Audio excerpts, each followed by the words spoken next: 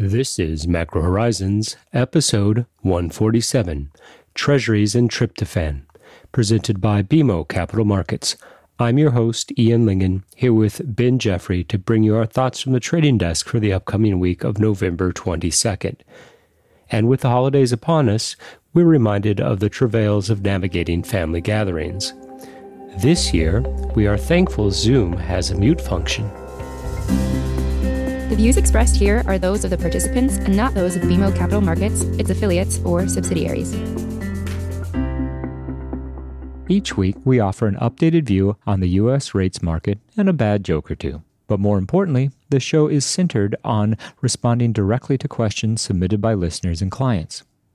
We also end each show with our musings on the week ahead. Please feel free to reach out on Bloomberg or email me at ian.lyngen@bmo.com with questions for future episodes. We value your input and hope to keep the show as interactive as possible.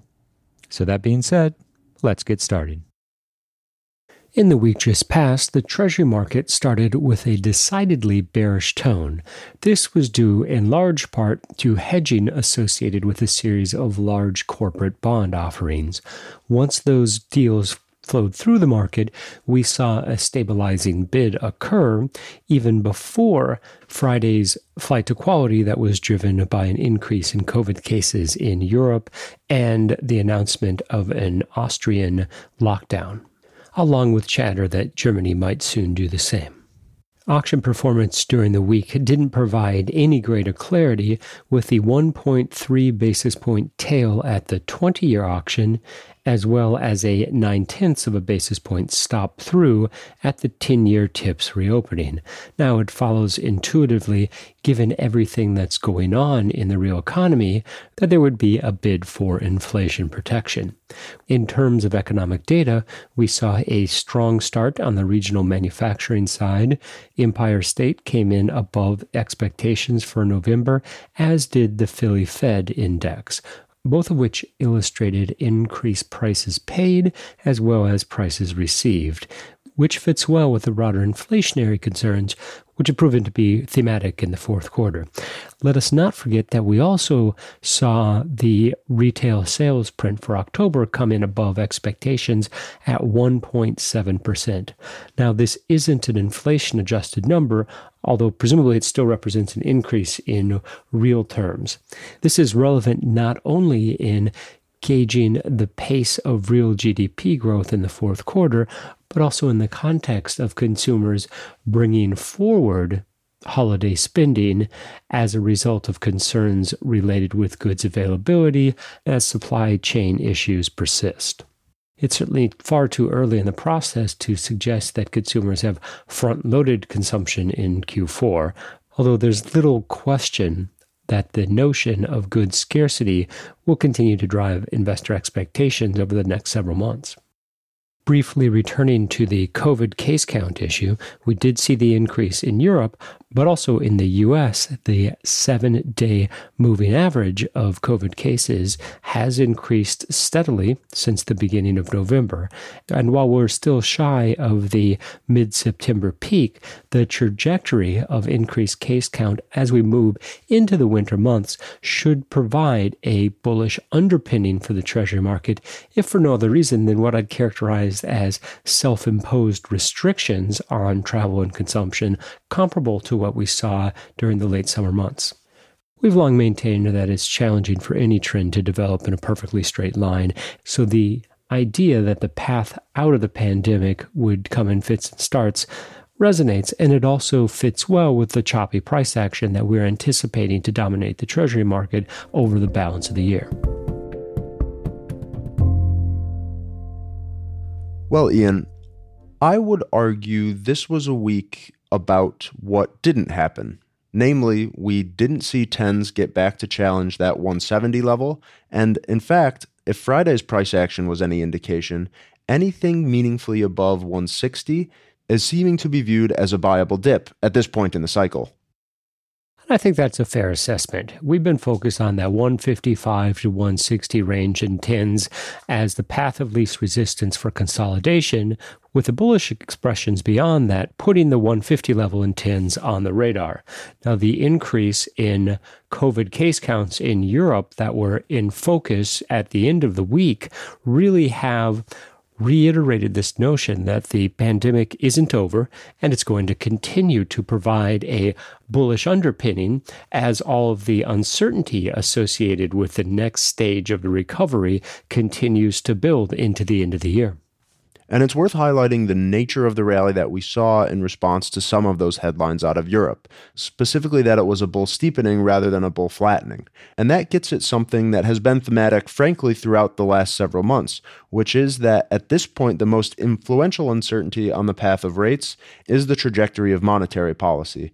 And what I mean by that is the risk of a more severe winter episode of COVID will presumably translate to a more patient normalization bias, which in turn is why we saw the front end and the belly of the curve outperform in response to this latest pandemic risk. Let us not forget that an increase in COVID case counts at a moment where we've already seen a number of different vaccines rolled out that have a relatively high rate of effectiveness really does imply that at this stage in the pandemic, an increase in cases might have different implications than it had in the past. When we think about how the Treasury market traded the Delta variant in the middle of September, our core tenet at that moment was that we weren't just trading Delta, but we were trading the ongoing variant risk. And this idea will be challenged over the course of the next couple of weeks if, in fact, we do see a continued trend higher in U.S. COVID case counts. And outside of the path of the pandemic, let's not forget we also got a very strong first look at spending in the fourth quarter. October's retail sales data came in well above expectations, both on a headline and control group basis. So once again, this begs the question that if in fact growth is doing okay in an environment when we're getting such high inflation prints, why are 10-year yields still below 160 and 30-year yields not even at 2%? I think that is simply a reflection of not only forward expectations for U.S. growth and inflation to eventually mean revert, but also the idea that treasuries, particularly the 10 and 30-year sector, are a function of global macro influences, whereas 2s, 3s, and 5s are simply wedded to monetary policy expectations. The reality is that Greenspan's conundrum never truly went away. And based on our conversations with market participants, that has been one of the most perplexing aspects of the recent price action in treasuries, i.e., the persistent flattening of the curve. I would also add to that, maybe not principally, but as a contributing factor, the quote-unquote tax on consumption risk, which is that given the fact we're seeing not only higher realized prices, but also the expectation that we're going to see inflation accelerate, that's dragging fairly meaningfully on consumer confidence. And at this point, in keeping what we heard from Powell at the November FOMC, that's mostly a supply-side story. So even if the Fed is committed to containing spiraling prices, I'm at least a little bit concerned that tighter monetary policy isn't the answer for the current variety of inflation that we're experiencing. Yeah, Ben, that's an interesting debate. There's this notion that the Fed is faced with a type of inflation, i.e. supply-driven, that they cannot effectively offset with monetary policy. I'll take the other side of that argument, and I will note that the Fed has the ability to crush inflation.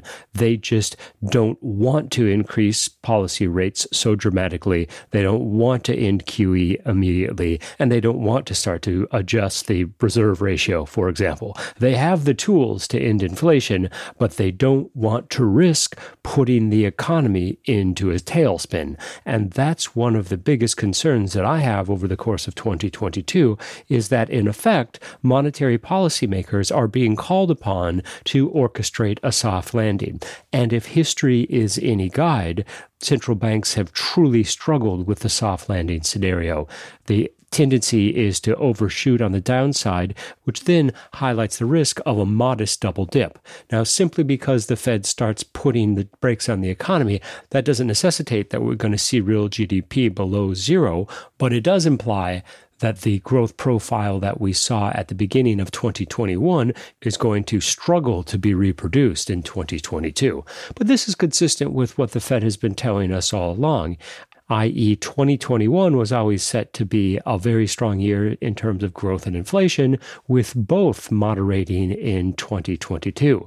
The question then becomes, what happens when growth moderates but inflation pressures remain elevated? That's the scenario that I suspect the Fed is struggling with at the moment. And this brings us to what are really the three big event risks over the balance of this year.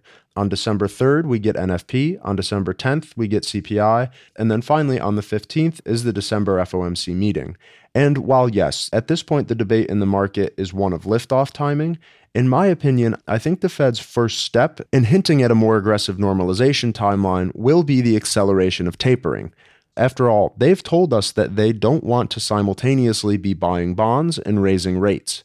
But in looking at the calendar in the first half of 2022, I'm not so convinced that the benefit of speeding up tapering outweighs the risk of triggering any undue tightening in financial conditions. We already know that the current pace of tapering is going to run through mid-January. So in the event that the Fed would like to signal an acceleration at the December meeting, that wouldn't take place until the middle of January. More realistically, I think, would be an announcement of that at the January or March meeting, but at that point, the tapering process would be more than halfway done. So I think that hawkish risk is something to consider. Now, of course, if we continue to see these large upside surprises on the inflation data, that would certainly be sufficient to inspire a change of tune at the Fed, and is definitely going to be something to watch not only on December 10th, but also as we get into January and February. Yes, and let us not forget that the Fed doesn't need to continue buying bonds into the middle or the latter part of June. They can simply cease QE in its entirety if the economic data dictates that.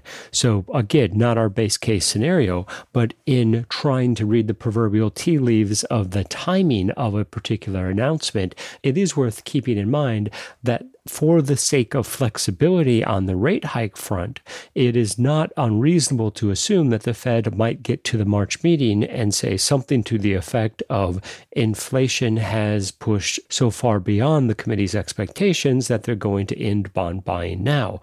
The market ramifications from that are pretty straightforward, as we've already seen that play out several times, i.e. higher 5-year yields, but lower 10 and 30-year rates as the curve flattening becomes even more thematic. Now, just to reiterate, that's not our base case scenario, but as we get closer to the point where investors are going to begin to start pushing back against the Fed's transitory narrative, it is important to keep in mind that there is a reasonably straightforward path for the Fed to end QE sooner than late June. And that brings us to what's probably going to be the most tradable event in this short week that we have coming up, which is front-end supply. We get 2s and 5s on Monday, followed by 7s on Tuesday, and the willingness of auction participants to buy, probably especially 5s, at these levels will be very telling as to the conviction investors have on current liftoff timing assumptions. Any significant concession, either via an intraday cheapening or a larger tail at 5s, would point to either A, a sooner liftoff, or B, a higher terminal rate, and the inverse logic would also hold. A meaningfully strong auction and robust dip buying willingness would hint that some primary market buyers are of the mind that the Fed will need to be more patient, especially following the latest pandemic developments that we talked about earlier. Let us not forget, we also get the FOMC minutes from the most recent meeting on Wednesday afternoon. Now, the timing of the release at 2 p.m. on Wednesday suggests, at least to me, that the immediate price action associated with the Fed's details from the meeting won't be necessarily tradable in the traditional way, but nonetheless, we'll get some insight into the thought process around initiating tapering at the November meeting and the committee's perception of the degree of flexibility embedded in the program as it's already been announced. It's very conceivable that the minutes could reveal that there were members on the committee who advocated for ending bond buying long before the middle of 2022, and the FOMC minutes would be a good forum for the hawks to express this bias. And another defining feature of the market narrative this week was uncertainty about who it ultimately will be that President Biden nominates for the Fed chair seat. And regardless of whether or not Powell or Brainerd ultimately get the nod for the big job on the FOMC, it's also important to consider that we do still have several meaningful vacancies that need to be filled on the Fed board. And regardless of politics, it's certainly likely that whoever is nominated to fill those positions will lean more dovishly. After all, let's not forget we have midterms that are going to be quickly approaching, and for any presidential administration that would like to perform well at the polls, having an easier monetary policy bias and a tighter labor market would obviously be a benefit. It is, however, worth considering that given the pickup in inflation is now a household topic, that there is an argument to be made that being viewed as willing to combat inflation by politicians is now a very important issue for the electorate. Now, the degree to which that can be effectively communicated to voters, I'm not so sure about, but it is something to think about as we will presumably soon be hearing about some of these renominations and new nominations. And in that context, I'd also note that there will be presumably this dovish bias, but also there'll be a bias toward increased financial regulation. And that might ultimately be one of the biggest takeaways from how Biden chooses to make his mark on the board. On the topic of board, have you listened to any good podcasts lately? No, not really. Yeah, me neither. In the week ahead, Thursday's market closure and Friday's half day will serve to limit the most important price action to the first 3 days of the week. The bulk of the front-end auctions hit on Monday. We have the 7-year on Tuesday, and that'll mark the end of supply for November. Recent auction performance further out the curve suggests that underwriting treasuries in this moment of uncertainty has become incrementally more difficult, and if anything, bigger auction concessions versus the 1 p.m. WI rate will be needed as the Fed continues to step back from the market. This is consistent with investors adjusting to primary issuance in the Treasury market in the absence of the Fed conducting QE on the other side. This is by no means the first time that the Treasury market has undergone such a transition, and we suspect that when the proverbial dust settles, we'll see auction performance return back to the norms of a small tail in certain benchmarks, but generally fair underwriting. One of the most relevant questions that we continue to hear is, why is the long end of the Treasury market outperformed in an environment where inflation is running high, forward inflation expectations are elevated, and the market continues to bring forward Fed rate hikes? So to some extent, it's that latter point that has translated into a contained sell-off in 10s and 30s. The more aggressive the Fed is either forced or compelled to be in tightening monetary policies to offset inflation, the lower one would expect inflation and real economic growth to be going forward. I'll argue that the disconnect has to do with the divergence of the outright levels of CPI and real GDP versus what we're seeing in terms of nominal rates in 10s and 30s. The logic being that traditional models would suggest that given the amount of inflation that's going through the system, 10 and 30-year rates should be substantially higher. But what we have seen over the course of the last 20 years is an ongoing compression in term premium, and even in an environment where inflation is running higher than anticipated, the amount of inflation premium required to go further out the curve, while higher than it might otherwise have been, still remains contained in historic context.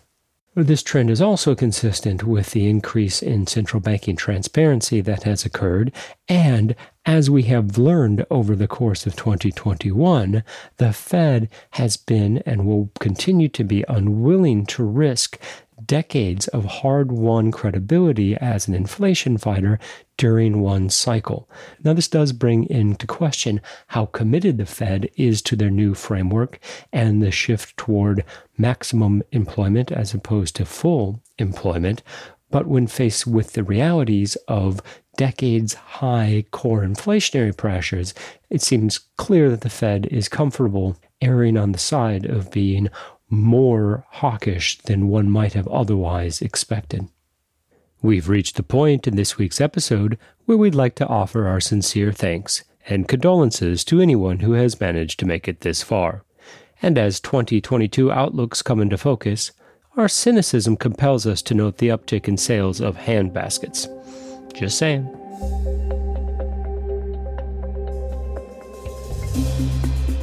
Thanks for listening to Macro Horizons. Please visit us at bmocm.com/Macro Horizons. As we aspire to keep our strategy effort as interactive as possible, we'd love to hear what you thought of today's episode. So please email me directly with any feedback at ian.lingen@bmo.com. You can listen to this show and subscribe on Apple Podcasts or your favorite podcast provider.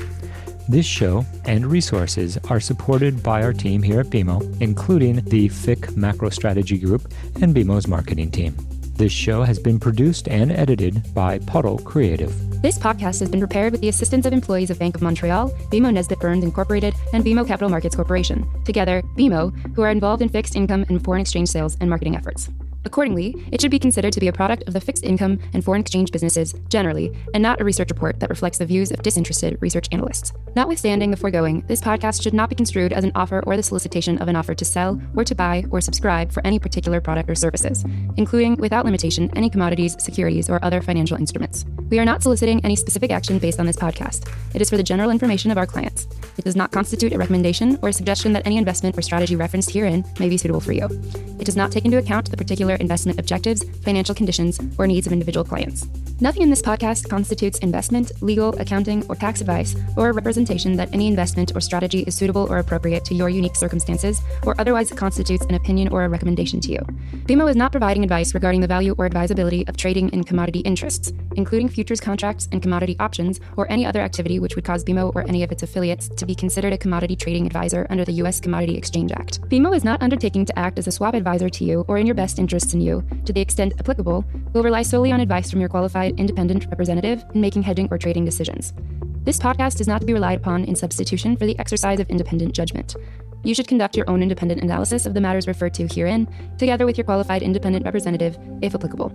BMO assumes no responsibility for verification of the information in this podcast. No representation or warranty is made as to the accuracy or completeness of such information, and BMO accepts no liability whatsoever for any loss arising from any use of or reliance on this podcast. BMO assumes no obligation to correct or update this podcast. This podcast does not contain all information that may be required to evaluate any transaction or matter, and information may be available to BMO and/or its affiliates that is not reflected herein. BMO and its affiliates may have positions, long or short, and affect transactions or make markets in securities mentioned herein, or provide advice or loans to, or participate in the underwriting or restructuring of the obligations of, issuers and companies mentioned herein. Moreover, BMO's trading desks may have acted on the basis of the information in this podcast. For further information, please go to bmocm.com/macrohorizons/legal.